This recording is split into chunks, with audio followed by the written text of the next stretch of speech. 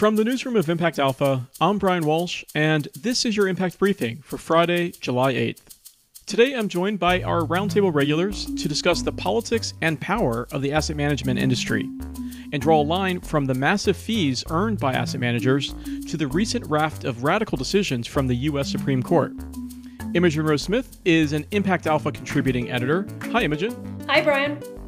And David Bank is Impact Alpha's editor and CEO. Hi, David. Hey, Brian, and hello, Imogen.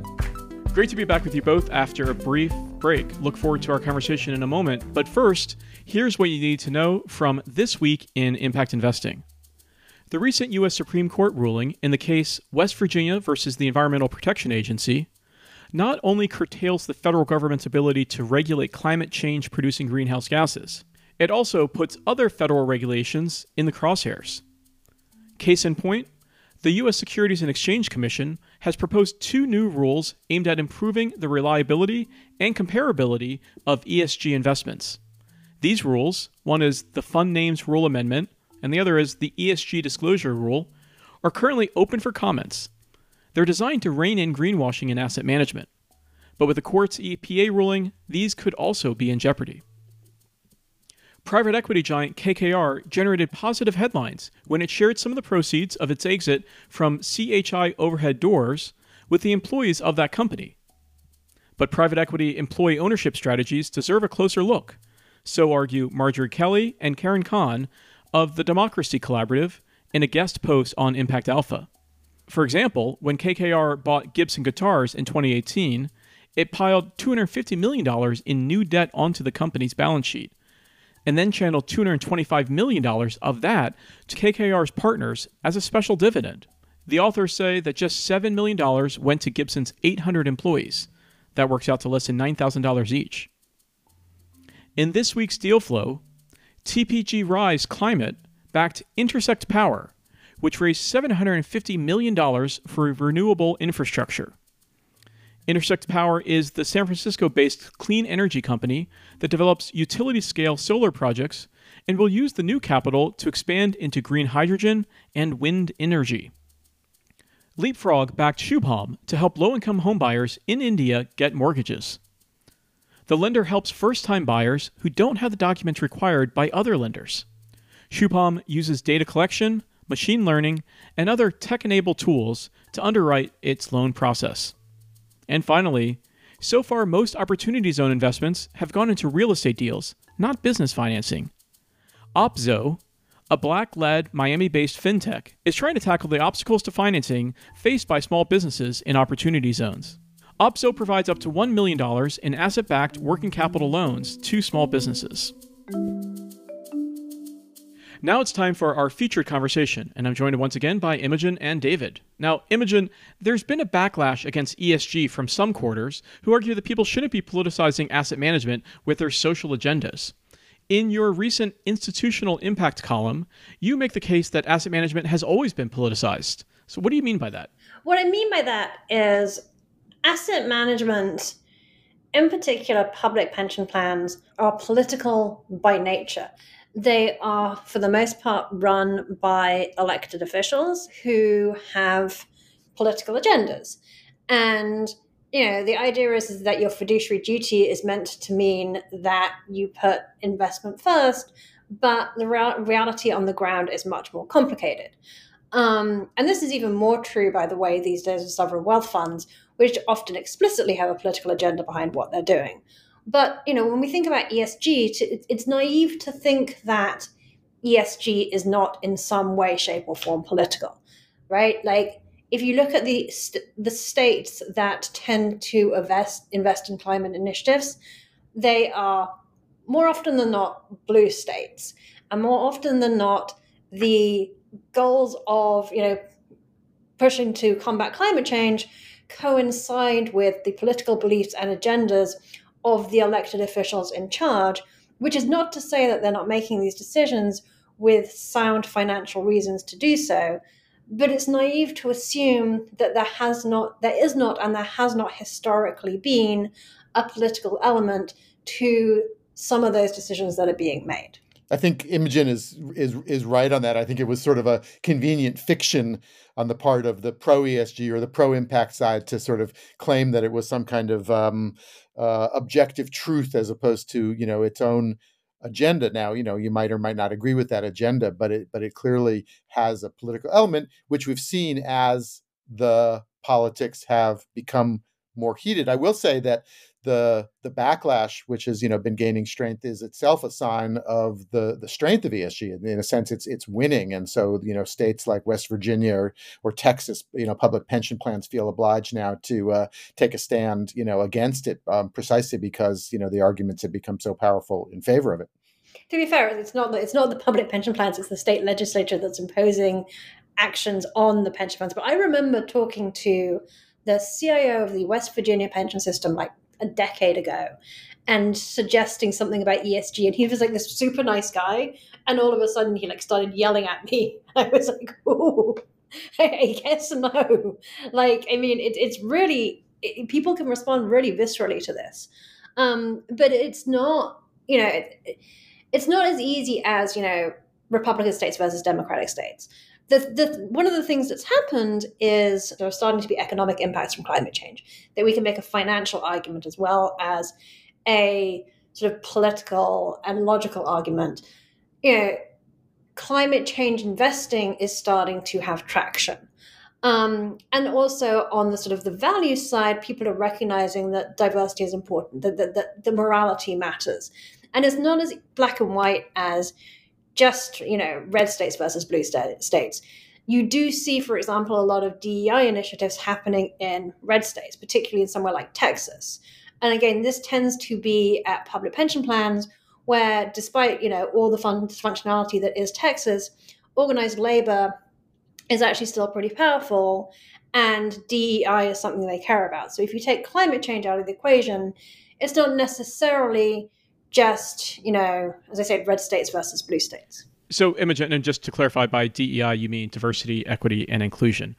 And in your latest institutional impact column, you make a very fiery case. Really, the gloves came off from Imogen, so to speak, that the funding provided by prominent asset managers to political figures has directly contributed to a dramatically rightward, and you make the case, radical shift in U.S. politics, which we see culminated in the recent string of Supreme Court decisions that just came out. Why such a fiery case? Well, I think the recent string of Supreme Court decisions that we've seen, including sort of the overturning of Roe versus Wade, the effectively neutering of the EPA, and other decisions, including, gun rights and Miranda rights, as we all know, are having a significant and potentially devastating impact on civil liberties and progress that has been made over the last 50 years, in particular, women's rights to choose, but also the implication is an attack on civil rights more generally. The Supreme Court that is making these rulings was very clearly put in place by the actions that the GOP has taken over, let's call it, the last 6 years, starting with the election of Trump, and Mitch McConnell's initiatives around the judiciary. And that GOP agenda has been bankrolled by a key handful of funders, including some from the asset management industry, most particularly and well-known Steve Schwarzman, but there are others. Steve Schwarzman, the CEO of Blackstone, right? Yes. So the mammoth private equity firm Blackstone, which has a lot of investments from public pension plans, as well as other institutional investors. And which has a now quite visible ESG impact agenda and fundraising efforts. Exactly. And there's always been, so you can look at, and so one of the things I did is I looked at who are the biggest donors to the GOP during the last 3 election cycles. And you'll see, there are asset managers or people who have made their wealth from the asset management industry who have been sizable donors on both the left and the right. And this isn't news. This isn't a new thing. This has been happening as long as asset managers have been getting rich. And for the most part, we just overlook it. The difference now is that these donors are contributing to a party that they clearly know has this incredibly, fascist-leaning right-wing agenda that is going out of its way to dismantle civil liberties, including things, say, like civil rights, that, most individuals and, most unions and most pension beneficiaries are in favor of. And that, have the danger of, causing social unrest and having negative social and financial impacts on our economy and on our society. So in the past, you would be like, well, and this, there's an FT article about this a year ago. So there were activists who were pushing back saying pension plans shouldn't be investing in Blackstone because Steve Schwarzman is such a contributor to the GOP and such, and friends with Trump. And the public pension plans were like, no, we would never mix, politics with our fiduciary duty. Our fiduciary duty is to invest in the best manager possible. Blackstone's awesome. So we gave them a bunch of money. The problem is that now that Steve Schwarzman, what Steve Schwarzman is contributing to, and look, as far as we know, Steve Schwarzman is totally in favor of a women's right to choose, right? No one's suggesting that he personally necessarily believes the same ideology as, the extreme religious right that has taken over the views of the Supreme Court. However, the quid pro quo within the GOP is that the sort of, low tax, low regulation crowd have teamed up with the evangelicals to create this mess that we're in. And it's that teaming up that's the problem. And so the point I'm making is that you can no longer use the excuse of fiduciary duty to overlook what the likes of Schwarzmans are doing, and the fact that their wealth is built largely on institutions such as public pension plans. And that also extends, I would argue, to, foundations and endowments, especially those who want to think of themselves as being mission aligned. And why does it matter the source? Because there are lots of wealthy donors to the GOP, right? And Steve Schwarzman made his contributions to the GOP in his personal capacity. He didn't make it in his professional capacity as the CEO of Blackstone. And it wasn't Blackstone's money going to the GOP, although don't quote me on that because maybe there are some corporate funds that have contributed to different PACs over the years, I'm sure. But it's Steve Schwarzman acting in his capacity as an individual citizen, right, to finance these elections in the manner he sees fit and use his financial capital as his voice, which the Supreme Court has argued is constitutionally protected speech. And so my question is, do we go after the sources of wealth of other, political actors whose views we don't agree with, or why are you kind of putting in your crosshairs, if you will, your rhetorical crosshairs, the asset managers? Because I'm not making an activist argument, I'm making a fiduciary argument, right? My argument is effectively the same argument as like the shareholder commons' argument, which is that it's not a Republican, it's not an I want to be very clear about this. It's not an anti-Republican argument. It's not an anti, writing big checks to politicians argument. I think we need campaign finance reform. I think it's disgusting that there's so much money in politics, but that's the reality. My point is, when the GOP got taken over by a bunch of hacks and, pursued what is an extremist, fascio-Christian agenda that is arguably damaging to the US economy, then you as an investor have arguably a fiduciary duty to consider what the impact is of the fees that you're paying to these institutions. And at the top of these institutions are individuals like Steve Schwarzman who are making those political donations. So at the point it becomes, disruptive and dangerous, it seems like that there is a both ethical but also economic responsibility to step in and take a look at this. And there are economic and financial implications, as Imogen argues. Certainly on the the Roe v. Wade and abortion rights and reproductive rights side, but most pointedly on this other decision that came down on West Virginia versus EPA, which curtailed the EPA's ability to regulate the emissions from power plants. And you'd think, anti-regulatory, pro-business, but there were many corporations, including some power utilities and others that wanted to be regulated because they want to be, in a sense, forced to do the right thing to get on the right side of the climate change issues, and they want those rules to be fair across the whole industry.